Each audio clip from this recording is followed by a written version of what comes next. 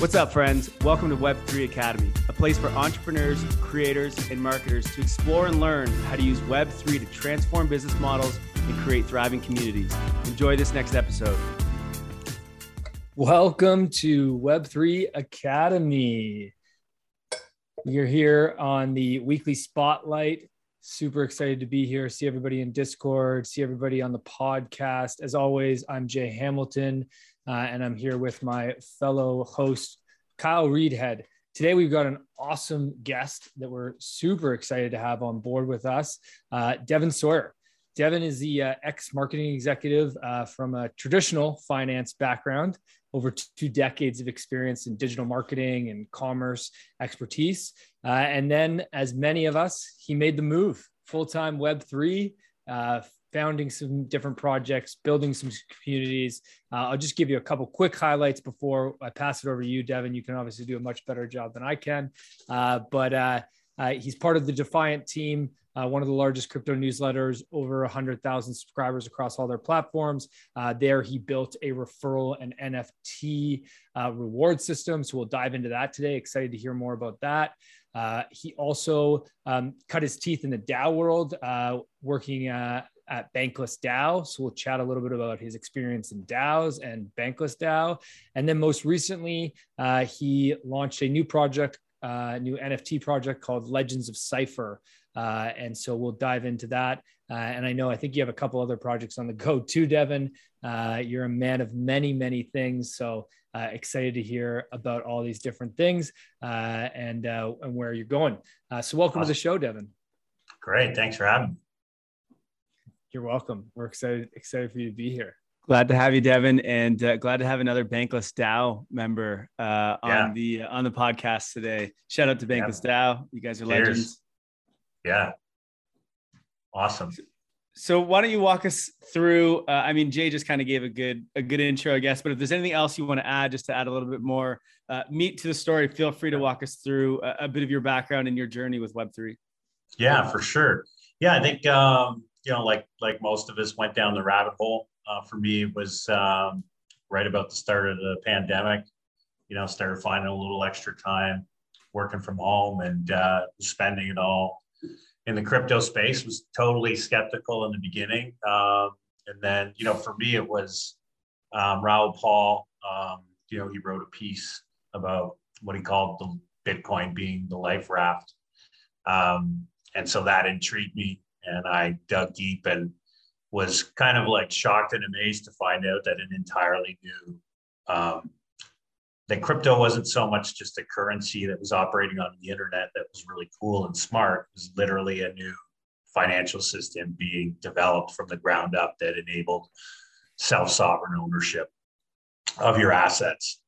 And that blew my mind. So, I worked, I had an amicable departure from the bank I was at.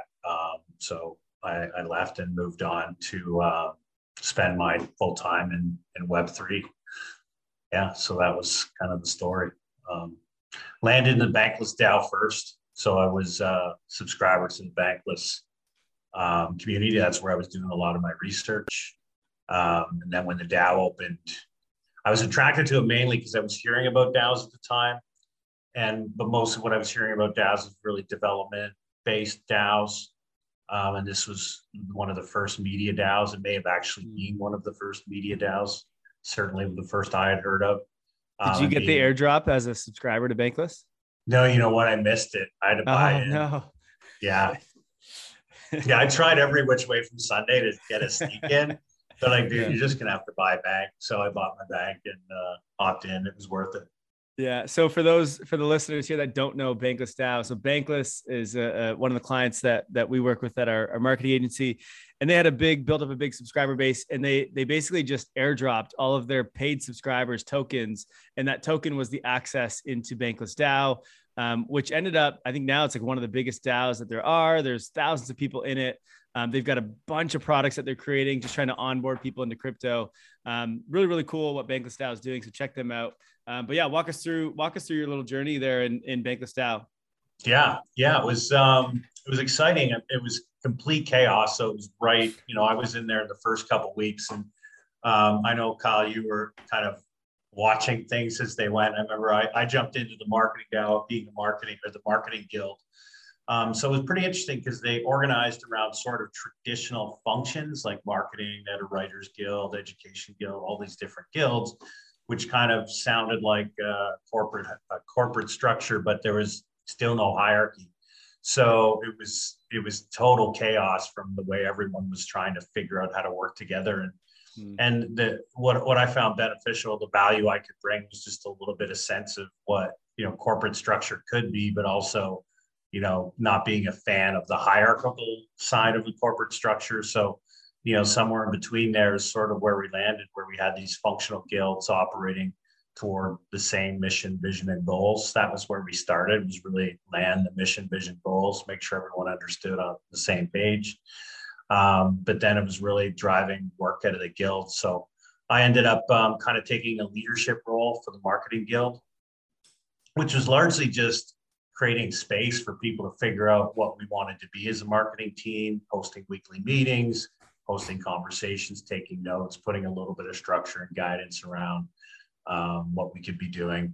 And while I was there, you know, we found some great people. We launched a pretty well scaled social media program. We onboarded a whole bunch of talent to start doing tweets. We started a TikTok channel. So it was, you know, it was exciting because what we did in 3 months was more than what most organizations could do in a year. And all the guilds, from what I could tell, were kind of moving at the same pace, all finding themselves, growing at the same time, but maintaining connectivity and collaboration across. So as much as there was chaos, it was, you know, that kind of chaos that was sparking a lot of really, really cool creative work. And I think what got really interesting, my favorite story was the use of coordinate. So when you think of, you know, the bonus structure where I came from, was all based on your level and your performance. And your performance was decided based on the hierarchy. Who above you says how well you perform relative to whatever they saw and what feedback they gathered. We did a test on Coordinate. I don't know if they still use it. I hope they do, because I thought it was brilliant. But what it allowed us to do was allow everyone in the Discord that was participating in the DAO to indicate through, like, everyone got 100 likes, if you will, and then you could assign so many likes. So, you know, a guy like Frog Monkey, I would give 10 likes. He's been great. Everyone gave these likes out. And then the bonus pool of bank was distributed through the voting, which was really powerful. Me being an executive, because, you know, I was compensated for my so-called leadership of my team, but I was evaluated on my leadership of my team, not by my team. Whereas this entire Coordinate process evaluated the leaders based on a flat hierarchy, based on how people felt other people were helpful in the Discord. And that for me was like, okay, this is like game changing.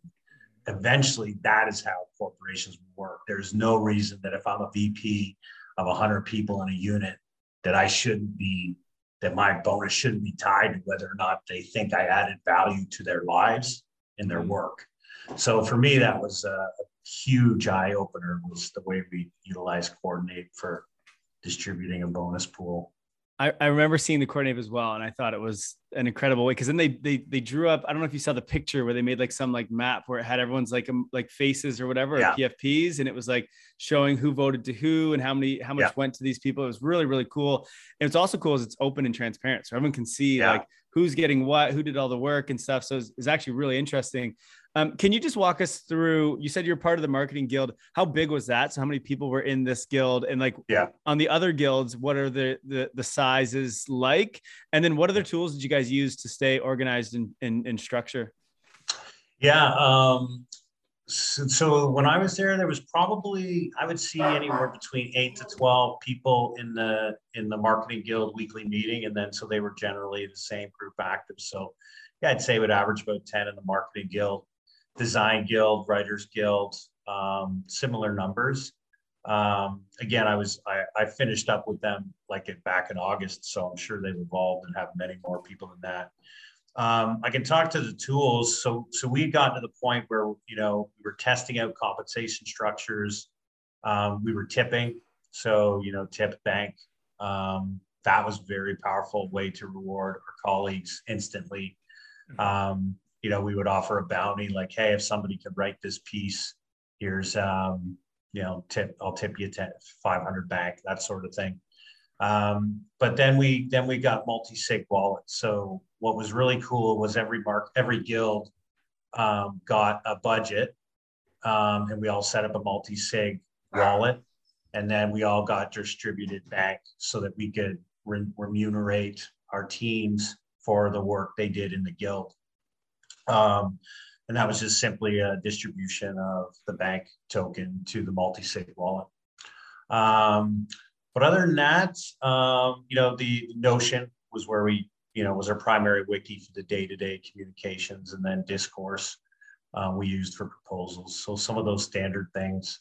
And the team was like the development Discord. I think they had like 35 people strong, and they were actually all going through Solid. So they facilitated Solidity training for everybody. So they had 35 people going through Solidity training. So pretty powerful. And they were building a lot of stuff like bots into the Discord that facilitated automated onboarding.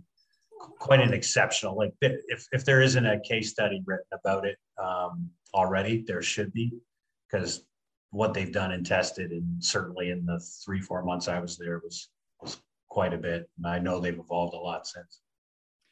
Yeah, it's incredible to see. I mean, I don't know how many people were in the DAO when it first launched, but it was in the thousands, I think.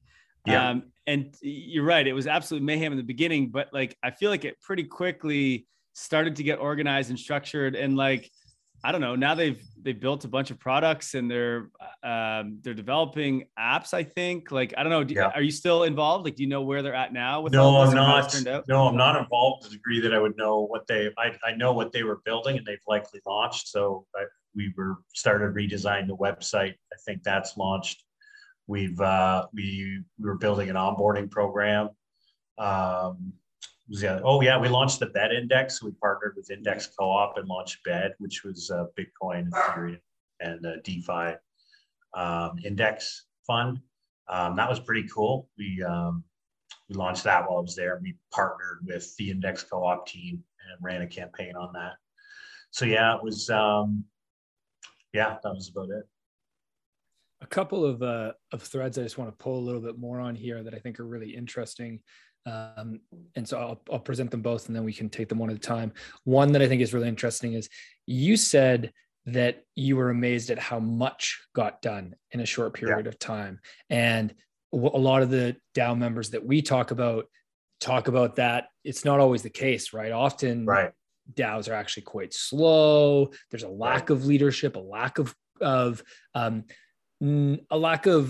decision making, really, when you have that many people involved. So I'd love to hear you talk a little bit about that speed that you mentioned, and maybe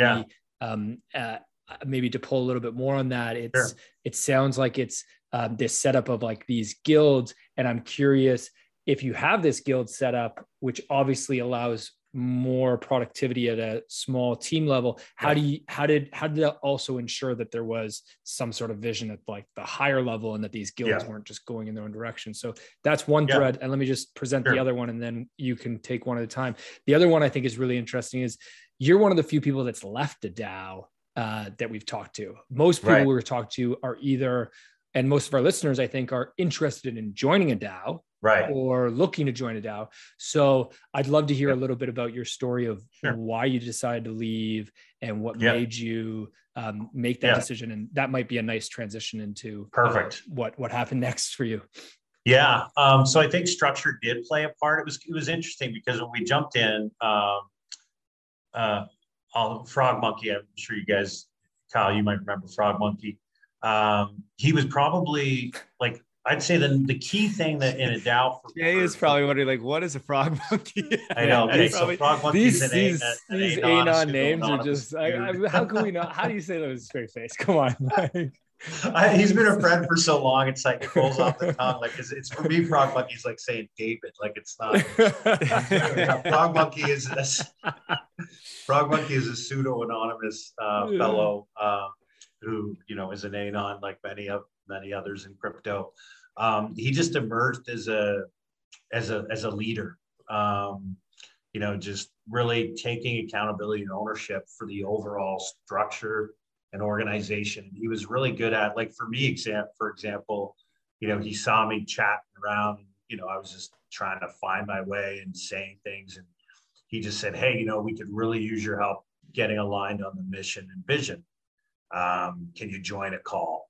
So I joined a call with some folks. We got really behind vision and mission. And then we sort of spent some time promoting just vision and mission for like 2-3 weeks, just to make sure that was stated clear, was built into the onboarding so that people coming in knew who, what, where, why, and how, to a degree.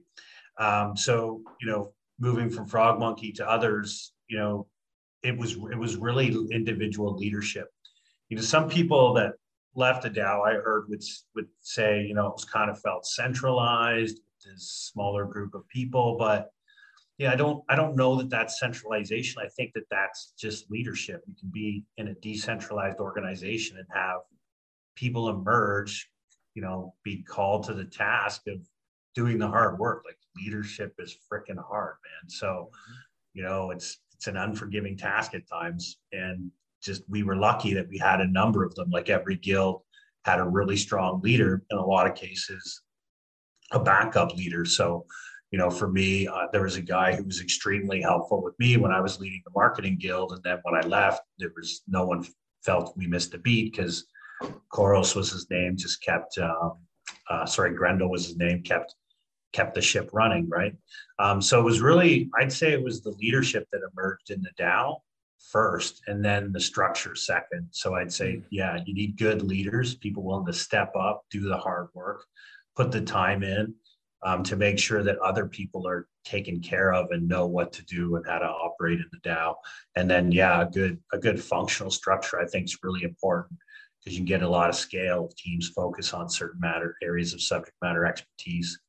And then, a guy like Frog Monkey, he didn't lead one specific guild, but he sort of played a role in connective tissue across the guilds. He was a guy that was worrying about how people collaborate across guilds and making sure that we don't become our own silos, which, can easily happen too. So, I'd say leadership first, structure second, and then cross structure collaboration would be the goal. And so was there a team or it wouldn't be a guild, but like, was there anybody, you mentioned Frog Monkey kind of was across all, like, was there a higher level leadership meeting happening? Eventually we evolved, and it basically became like the treasury group. So the overall treasury group became kind of that leadership guild that saw across. They were accountable for distributing funds to the guilds. They were accountable for approving proposals at the highest level that the guilds would all need to support. And they would distribute funding to the guilds. In addition to their guild funding, they get additional funding as required to support the main projects that were approved by this treasury group. So, it starts to look and smell like a hierarchy, but the compensation structure is not based on a traditional organization. That's what I really like about it. Similar to Coordinate, where people recognize the leaders.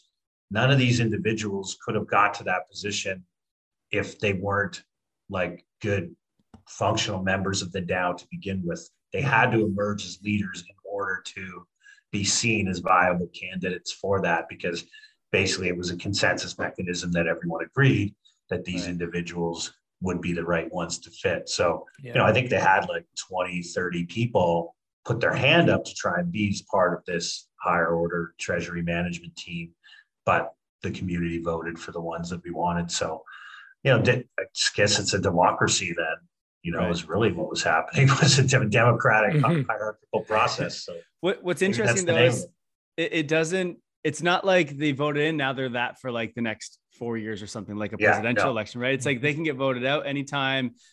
So it's like, it is sort of hierarchy, but it's also like, it's kind of a combination of a lot of things, and it can all happen in real time, which I think makes it better, right? Yeah, 100%. Yeah, it is. It's very organic that way. Right. And I think what's also cool is, like you said, it wasn't like this all started with just an airdrop of tokens to thousands of people that just had the same same interests, right? They were just subscribed to a newsletter. So they all were interested in Bankless or in crypto, but most people didn't know each other. It just all of a sudden we all just joined in and it was like, okay, let's start seeing who's doing stuff and then let's vote them in. And then if they fall off, let's vote someone else in. So it's very fluid, I think, which is to me, I think that's the best thing. Just to give people some context, this launched in, I think it was May of 2021, Bankless DAO. It is a valueless token, so it was worth nothing. And then today it's worth a market cap of $8 million, the DAO. When we were in like the bull market back in, I think like November, it went up to 40 or $45 million market cap in like, what is that? 8 months or 7 months or something like that. Not even. That's just incredible to me. Yeah. So when did you begin to exit out of Bankless DAO? Yeah, it was in the summer. So I think August, by September, I was fully exited. It was partly because I was also hanging out in the Defiant Discord. And I got to know Cami and I really got to appreciate the work she was doing. And I was a big fan of her book. And so I was sort of helping out there. And then she had a role open up for growth. So she was going to hire a head of growth. And I applied, but didn't apply. I sent basically a message saying, hey, I'd love to help you out with growth. I'm not looking to take a full-time gig. So she asked if I would just join the team and help. So it became a kind of a paid consultation sort of gig. And I just didn't feel I could do both really well. And I had a great time at Bankless DAO, and I knew for sure that, they were in great hands. So yeah, I took the opportunity to go over to Defiant, and I've been working there for Cami on a part-time basis ever since. That's awesome. So can you walk us through, first, I guess, maybe just to explain to some people what Defiant is for those who don't know, and then maybe just give us a rundown of what you've been working on with them. Cool. Yeah, so Defiant, similar to Bankless, they started out as a newsletter. So Cami started a newsletter on crypto. She was a Bloomberg analyst, was covering crypto at Bloomberg, kind of part-time. And I think she actually approached them and asked if, and suggested that they have a desk for it. And they weren't at the time ready to dedicate anyone to crypto yet. They have now, but at the time they weren't. She was well ahead of the game. So she started off on this journey with a pretty basic newsletter, and grew it from there, to multimedia news, journalistic integrity for sure. That's their number one ethos, is they really, want to maintain that they're really unbiased. Cami will say, unbiased about crypto, but biased for crypto. So, believes decentralized finance is the way of the future, but is not biased to any one protocol, project, platform, blockchain, whatever. So, I really appreciated that. And she had some really strong vision about where she wanted to take the organization. So I jumped in. She needed help with growth. She wanted to launch a referral campaign, traditional Web2 email referral campaign for the newsletter. But she also had ideas for an NFT reward system.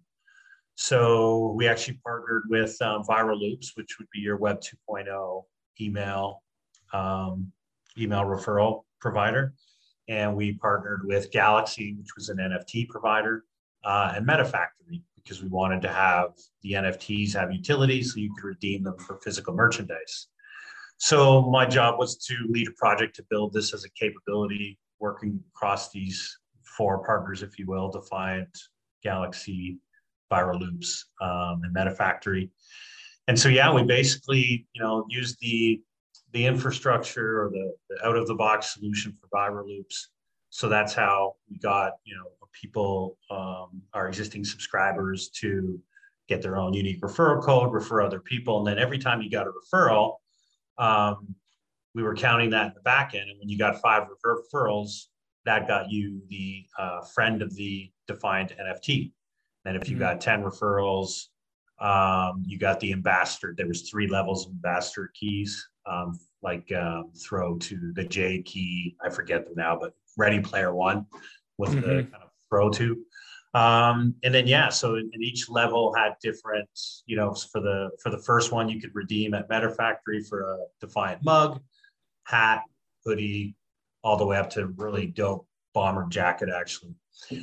So it was, and the cool thing about it was it's an immutable reward system. So, as I reach each level, our future plans were not only to allow you to redeem for cool Defiant merchandise, but it could be more utility. So, if you were, you reached 100 referrals and you were a Defiant one, we would have different rewards or different access. You might get your paid subscription for free. So it was something that we built so that it could scale and to be a Web3 reward system because of the NFT infrastructure behind it.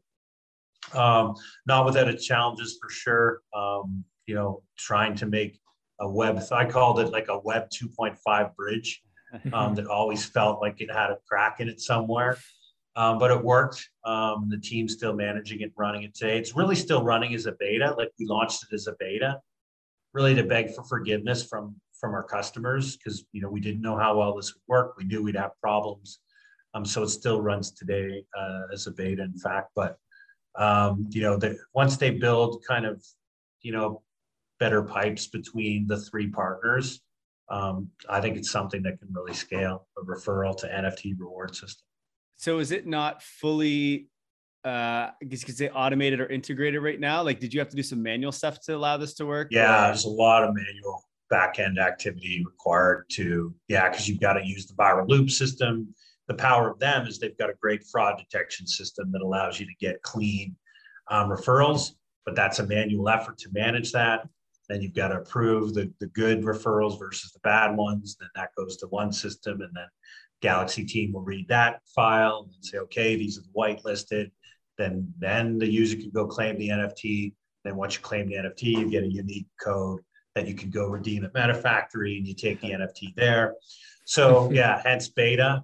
We had we had some loops. We had it was like a 5-page user guide to get through the process, but the community loved it. When I was going to ask, what did it? That's what I was. Yeah, they loved it.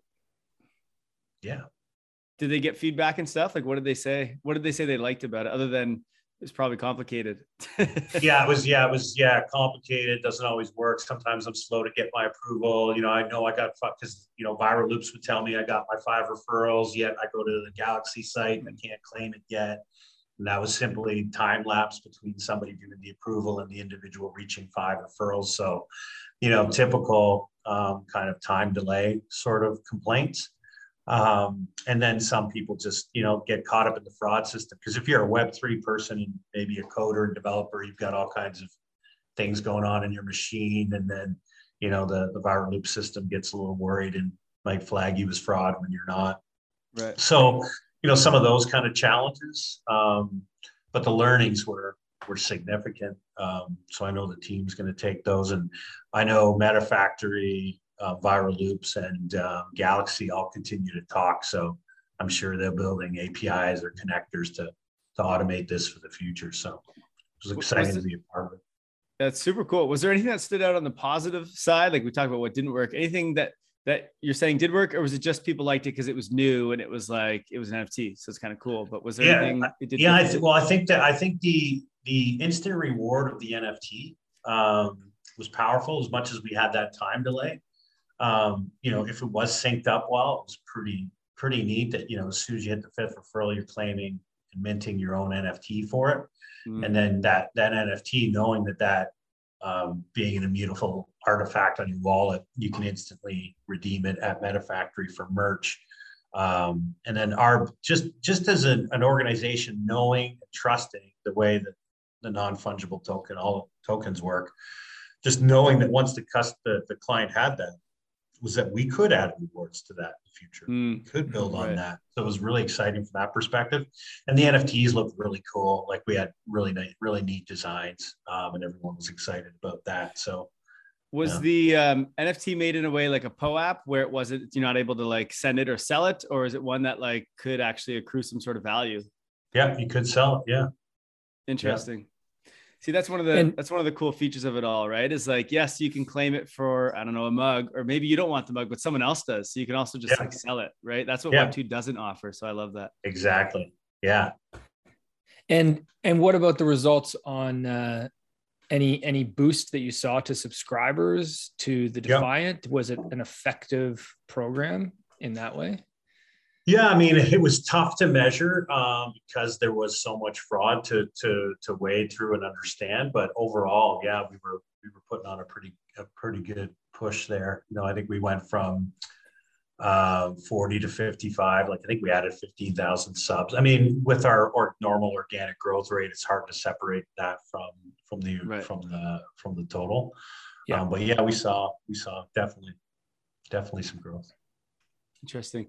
And I don't know if you guys, like, if the team talked at all, but just curious, like, where do you go with that next, or where might they go with that next? Did any ideas come up? Just if listeners are thinking about doing this, I'm just wondering, like, where can you go and continue to build value back to the community? Yeah. We wanted to add, like, bring more utility to it from the perspective of, because not everybody, you know, could get 15 referrals or 20, or let alone 50 referrals. So our idea was, what we wanted to do was build sort of participation mechanism. So, you know, run a Discord analysis on people that were active in various in the Discord, and maybe give them a friend of the Defiant NFT. Right, here's 5 equal to 5 referrals. Go ahead and mint. Thank you for all of your conversation and contribution and providing subject matter expertise in the Discord, or using POAPs. So we would give POAPs out if you join jam sessions, community calls. The next plan was allow for, if you collected 5, you know, maybe every participation POAP was equal to a referral. So you know, we would work with Galaxy, and then 5 POAPs could be converted to a referral NFT. So yeah, we had the vision of that it would be, the NFT would be a reward system for all the behaviors that we wanted to see from our community, not just referrals for growth.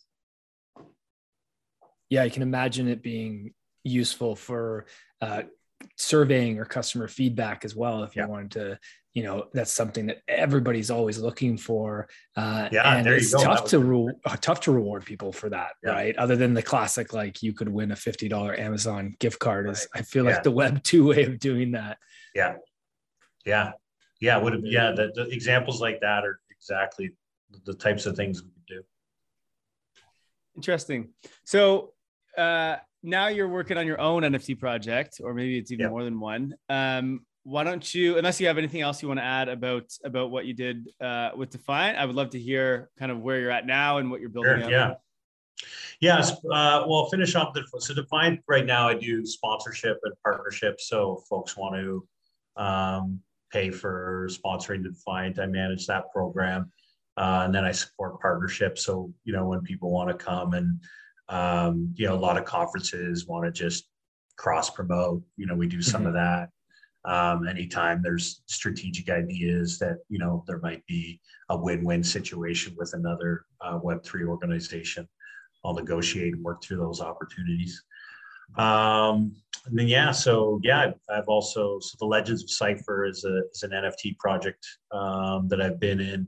I actually met the folks that I work with in the Bankless DAO.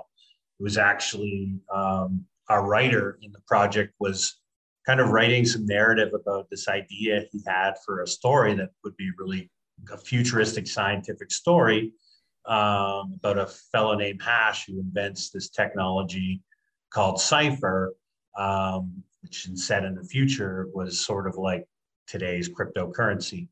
And so, you know, we were kind of trying to think, well, you know, I don't know how well this will resonate with, you know, marketing context. You know, we were talking about it in the marketing guild. And it wasn't just something that was landing well as a campaign or anything that we could do to promote Bankless. And so a few of us said, well, that's fine, but the story is really cool. Let's talk about it offline. So we just, you know, hopped on, created another server, and started talking about this universe in the future that we created, where basically what we did was we imagined if sort of central bank, central government, the Web2, that sort of paradigm that we have today, largely in North America and other parts of the world. Imagining we extrapolated that, abstracted that into 10,000 years in the future. If that sort of model prevailed, what would it look like? And so we invented this future where all the planets, corporations came together and formed something called the centopoly, which is a large corporatocracy that basically manages the known universe through a central organized structure, and everyone aligns to one simple metric. So similar to social scoring in China, or your financial scoring, your credit score. Imagine all that was combined, but it was all aligned to one seemingly human mission, right? To propagate and progress humankind. That everyone would gravitate and say, yeah, I'll buy into the metric because the metric rewards you with better technology, better money, better.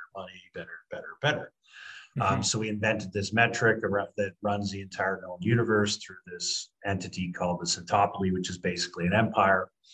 And so that's sort of the way we see central banks, central governments today. Then there's Hash and the Cypherians, and Hash has invented this technology called Cypher, which raises the level of people's consciousness to a degree that allows them to understand that they're hooked on the metric, and that there might be other alternatives for the metric. And then the Cypher is also technology, a new financial system, and a new transportation system that can operate outside of the centopoly control.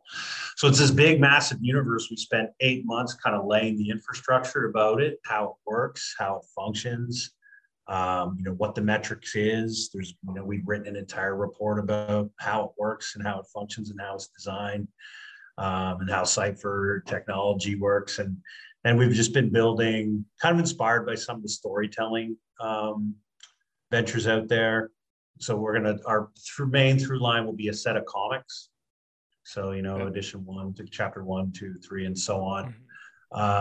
So we launched the universe, just a bit of a test market, just launched a website that was just espousing some of the philosophies between centopoly and the Cypherians through our lead characters, Malarian and Hash. You can see those now. I guess, Jay, you were talking, that's what you would have seen on the homepage. And so this Thursday, we're launching the first NFT, which is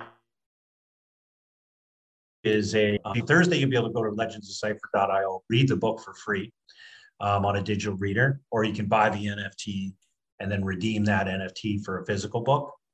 And then you can sell it on the secondary market, of course, and then we'll have different windows so that in every window, if you've sold your book, you've already got the physical book and you sell it again on the secondary market, that second individual can still go ahead and redeem the physical book. So we'll be using windows to allow for multiple redemptions after the sellout in the secondary market. So the book is basically like, it's this turning point in the universe where mankind has first left Earth, probably, I think it's 6,000-7,000 years into the future, and we've settled the cosmos, but we've become overly dependent on AI.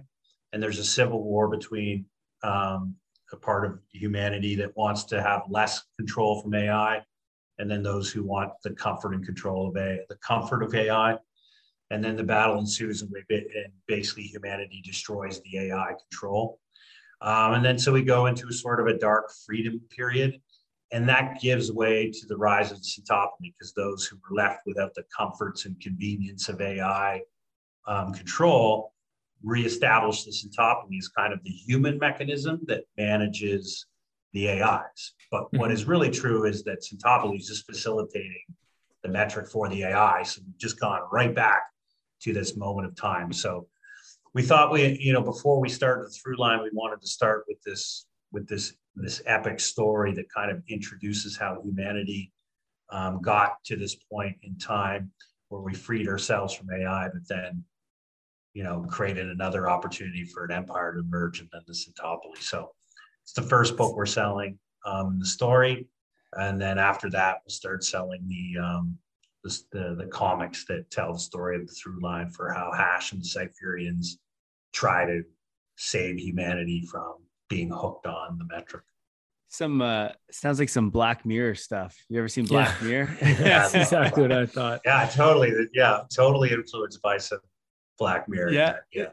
It's a really cool story. And so I'm intrigued here, and I'm trying to figure out, you guys are basically like creating I don't even know what you call it, but let's call it like a Disney, but you're creating it like through NFTs / I guess a book as well. Yeah. You're basically creating a story from scratch. And like eventually this could go into a movie or into I don't know, some sort of TV series or something. What is the like, I guess right now you're launching NFTs. Are they of the characters? The NFT will just be the book. Okay. Just the book so yeah, it's actually on Rarible right now. One of the team just minted it on Rarible. So there's 536 editions available to buy on Rarible. Yeah. So it's basically like, we call ourselves a multimedia venture. So, digital books, physical books. The through line of the story will be told through NFTs, which would be your digital comics. So you'll be able to buy the NFT, download the PDF, similar to the Punks comics, and then redeem that for a physical version of the comic as well. And like we have a short film launching, which introduces the universe, which is kind of like a moving comic parallax type thing. So really experimenting and using different digital mediums to tell the story. But yeah, you're bang on. It's kind of like, we would be a Marvel universe, the Avengers universe, the Star Wars universe, except instead of starting with a film, we started with the infrastructure of the narrative. And then we're building the narrative from there.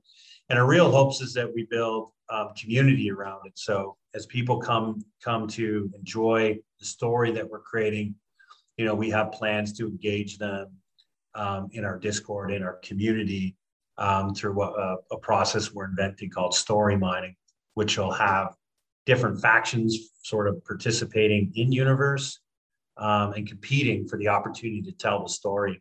And the different factions will have different philosophies, different ways they would approach the battle against Centopoly.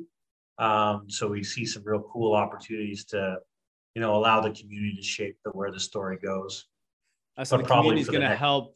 The community is going to help sort of build the story as it goes, kind of thing. Yeah, very interesting. That's the long-term plan. I think probably for the next, for the first 3 books, I'd say we're probably going to be very centralized. Sure. We'll run events. We have we're on events. So the way we'll test community engagement is through like backstory telling. Like we might say, hey, this leader of this faction, he's really cool. We're telling the through line his involvement in the story, but hey, open to anyone to invent his backstory. Here's some parameters. Go tell a backstory, write it. And then what we would do is the winning idea, if somebody's submitting a short story with some pictures, maybe they collaborate with some teams, the community votes up the winning backstory. And then we would use our production capabilities that we built to launch the comics and the short films, et cetera, to launch what we call a legend version of it. So then we would take that individual's idea, share the revenue with them from the sale of the NFT of that backstory, but produce it in our style, in our format. So it has that high production quality that we'll be known for. But the story would be created by a community member, and they'd be remunerated for their efforts as the winner of the legend. It's like an open sourced story, which I think is kind of mind blowing to me. This is super cool. I want to get into the business models of this, of like what else you're going to sell other than books. But first, this is all Web3 based. There is no revenues or sales or things happening from the Web2 world, is there? None. Wow. Super cool. Our team is, we would be, if you think of decentralization as a scale, we're for more decentralization. For sure. We're for Web3. Yeah, like we're minting on Ethereum mainnet. We considered Polygon for a minute, but no, pretty grounded in we want the most secure platform for the product. Right. And our eyes are on decentralization in the long run. But not kidding ourselves that, for the near term, we'll be driving much of the storytelling to make sure that people really understand the universe, and then gradually bring the community along the journey until such a time that we feel, hey, this story could be better told by community. I always make a joke to the team that we'll be the first. I'd like us to be the first entity accepting an Academy Award for Best Film, but it's a DAO. That'd be amazing. That would be amazing. So I always think about intellectual property and NFTs and how companies like Disney or whatever, or Marvel, like you said, how they're going to use their characters and put them on the blockchain kind of thing. Yeah. I don't really understand what the model is for this. I'm hoping you can kind of give me a framework, but like, do you create IP out of all the characters you're going to create through the story? And like, there's one NFT for those, or there's a collection of NFTs for each character? Like, how are you guys thinking through that? Yeah, it's interesting. Everything we invent is a net new. We spend a lot of time doing it. Like we've been, for example, Malarian, who's the lead character for the Centopoly, or representing the Centopoly. We've been spending the last 6 months design. Like we've thrown out 3 designs of her just because we're not satisfied with the way she's coming out. We've got a good voice actress, as you've heard, that does the voice on the website currently. We put a lot of effort. So the IP is really important. So eventually, as the characters get designed, we would do one-on-ones with them, but we wouldn't sell them because we'd want to retain the ownership within the Legends of Cypher universe for those main characters. So the IP for us is ours to hold, and the stories that we tell, we'll be selling them. But the characters and the storyline we maintain the intellectual property for. But then when selling the NFTs to the community, obviously they'll be allowed to use their own. They'll be able to do with what they choose with that product. We do plan to have a PFP. It's much later in the roadmap. We're sort of waiting for the technology to evolve because we want our PFPs to be more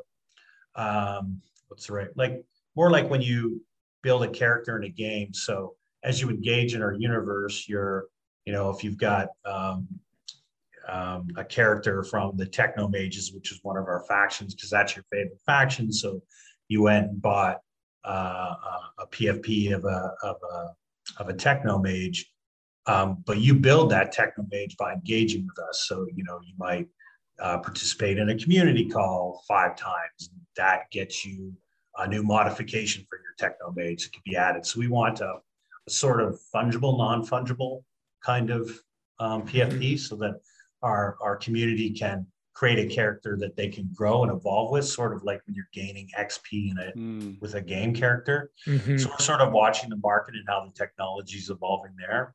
We don't want to build it from scratch. We want to see what gets built in the market. There's some interesting progress there. So is the future of this going to be a game? Will you is that or something to do with the metaverse? Or it's funny. That's what everyone says. It's like, so you're going to be a game? No, we might. We haven't thought that far. We've really only thought as far as every community member being able to create their own character and evolve it. But yeah, it could very well become some sort of game. We do have this idea of the different factions. So there's 4 different factions in the universe that kind of take up arms, if you will, against the Centopoly, that follow and support Hash and the Cypherians to free humankind from the clutches of the Centopoly's metric. And we want our communities to collaborate in these factions to help tell the story. Because if you're kind of aligned to the Techno Mage faction, you'll sort of have an idea, a philosophy, an ethos that will guide how you think we should win against the Centopoly versus the Scions of Ogo, which are more military based sort of organization that might want to use might. So we're sort of playing with this idea of different teams forming together, not so much the individual, but the gaming aspect, sort of something we're aware of, but we haven't given much thought to. So hopefully the community, since they all seem to want it, will come and inspire a gamification of it. Could look like. I was just going to say, it's kind of going to be up to the community, isn't it? Right. Like Yeah. those that are joining, they're going to sort of lead the direction of it. Yeah. This is fascinating. This is really cool. I just want to be clear. 3 years ago, you were working at a bank, right? Yeah. Okay. Just checking there. Holy. Yeah, man. It's like, some people think I went nuts. Yeah, I can see. That's so funny. You went down the rabbit hole for sure. No, but this is incredible. And I'm excited. This is, I mean, Gary Vaynerchuk talks a lot about this, and he launched VFriends, which is same thing, not the same thing, but similar, where he's trying to create characters of a story and become sort of like a Disney. And I'm really interested to see how Web3 do this, because it creates the ability to have this IP and to have it community led and sort of open sourced. I think this is going to be huge, and I feel like everything's going to lead to games. But that's my opinion. Totally agree. We're all gamers. I've got to ask Devin, because I think, something that you clearly have an incredible ability of is the ability to make community in Web3, the ability to find projects to work on. I mean, it's amazing the number of things you've been involved with in such a short period of time. And I think that's one thing that a lot of our listeners and community we're trying to onboard so many people to Web3, and they're sitting there thinking, how do I get involved in a project? How do I get involved in the community? So would love to hear sort of from you, what would be your advice to our listeners who are looking for something and thinking about it? I mean, do some research. Well, I think there's the good news is there's a lot of research and write-ups out there now that kind of give you overviews of the different DAOs available, what they do. So that's really exciting. But the best way is you just got to get in there and find your way. Good DAOs like Bankless was great for this. They had people that were just really good at onboarding people. Like, if you're jump in a DAO do a little bit of research in the DAO, go through their startup page, make sure it's a mission vision you're interested in, validate for yourself that it looks like a community you could get involved with, and, just do that by just listening, watching, but then put yourself out there, try to be discovered, because good DAOs have good leaders that will be watching for people who are trying to contribute. And if you're struggling to contribute, good DAOs will have leaders that will help you through that and guide you into a productive engagement. So I think it's really finding one that you think you'll like, and then putting yourself on the line a little bit. You got to prove that's what I love about the space. You're trading up, applying for a job, and going through the process of being evaluated based on a couple of interactions to, well, you put yourself out there and you either show up and make it or you don't, right? So it's a different model. For me, it's a worthwhile trade-off when you're kind of your own agent, and it's really up to you and your capabilities. This is in Discord you're talking about, right? Yeah, find a DAO in Discord. Right. So this is what's so interesting is, if you look at the real world, right? I mean, pre-internet, we used to have to go to store or business to business and hand in a resume. Right. And the internet allowed us to go to website and email in a resume. And now it's you just go into Discord, instead of emailing or contacting a store, you just literally go into the business and you see what's going on, what they're building, and you just start contributing. And you can just do this with a million businesses all at once in Discord. This is why Discord is so amazing, in my opinion. Yeah. And you just start contributing, and eventually you find your place or your role in one of these things that you're contributing in, if you stand out and if you provide enough skill. It's said. Incredible, actually. Yeah, it is. Yeah.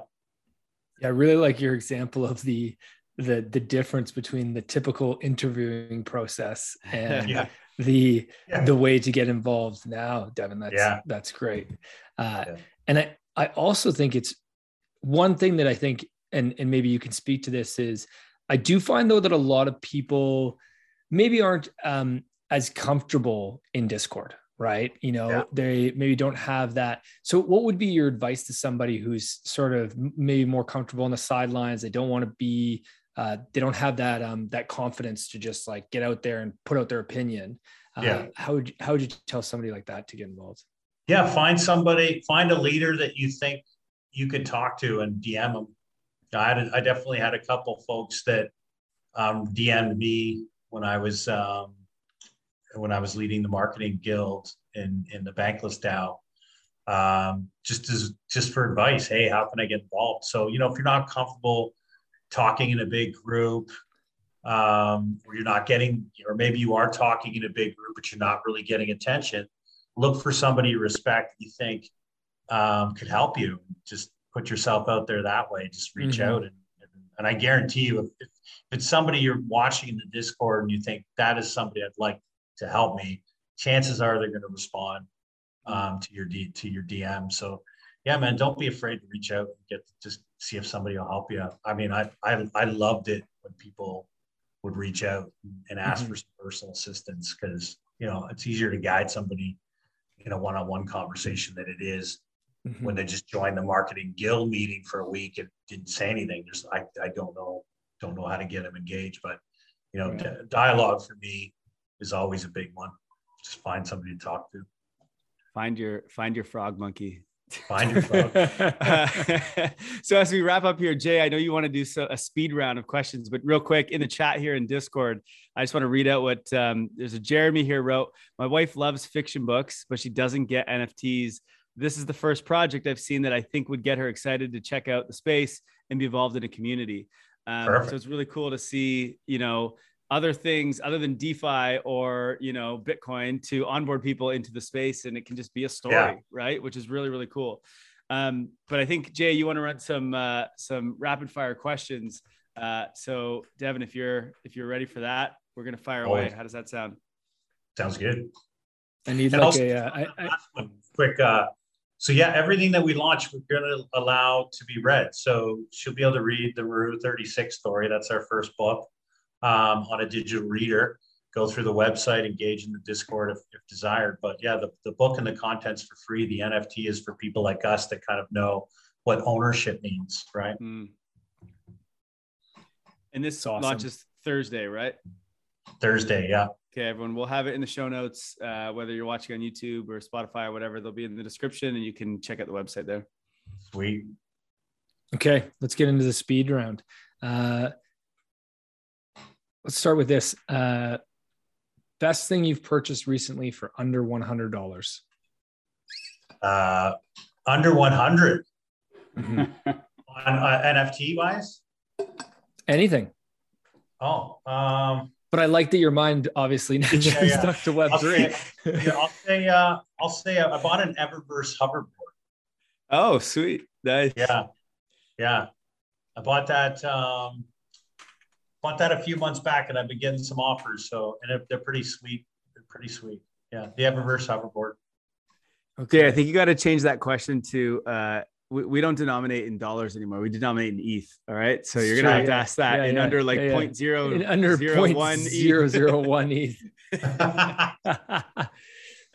ETH. So wait, for listeners out there who don't know what that is, tell them what that is. Eververse is Eververse. They've launched some hoverboards. So I think Eververse is basically a metaverse platform that, and they've launched all these hoverboards. That's all I know. I just kind of read about it and like, that sounds cool. And the hoverboards looked awesome. I was in the mood for buying NFTs, so I picked up a few. Okay, cool. Favorite Web3 protocol?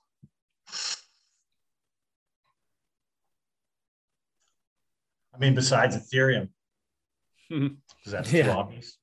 Yeah, no, that's fine. I have to say Get, because my next venture, guys know Get protocol. No, I've heard of it, but I don't know. I'm not familiar. Yeah, it's a Web3 ticketing platform.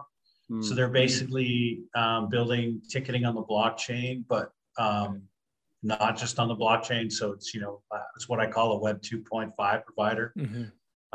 So there you can basically, if you're in the ticketing business, which we're getting partner mine and getting into, you can launch soup to nuts, an entire ticketing platform. And they're moving to decentralization, and you can mint your tickets on the blockchain. So yeah, Get protocol's my favorite right now. Sweet. Cool.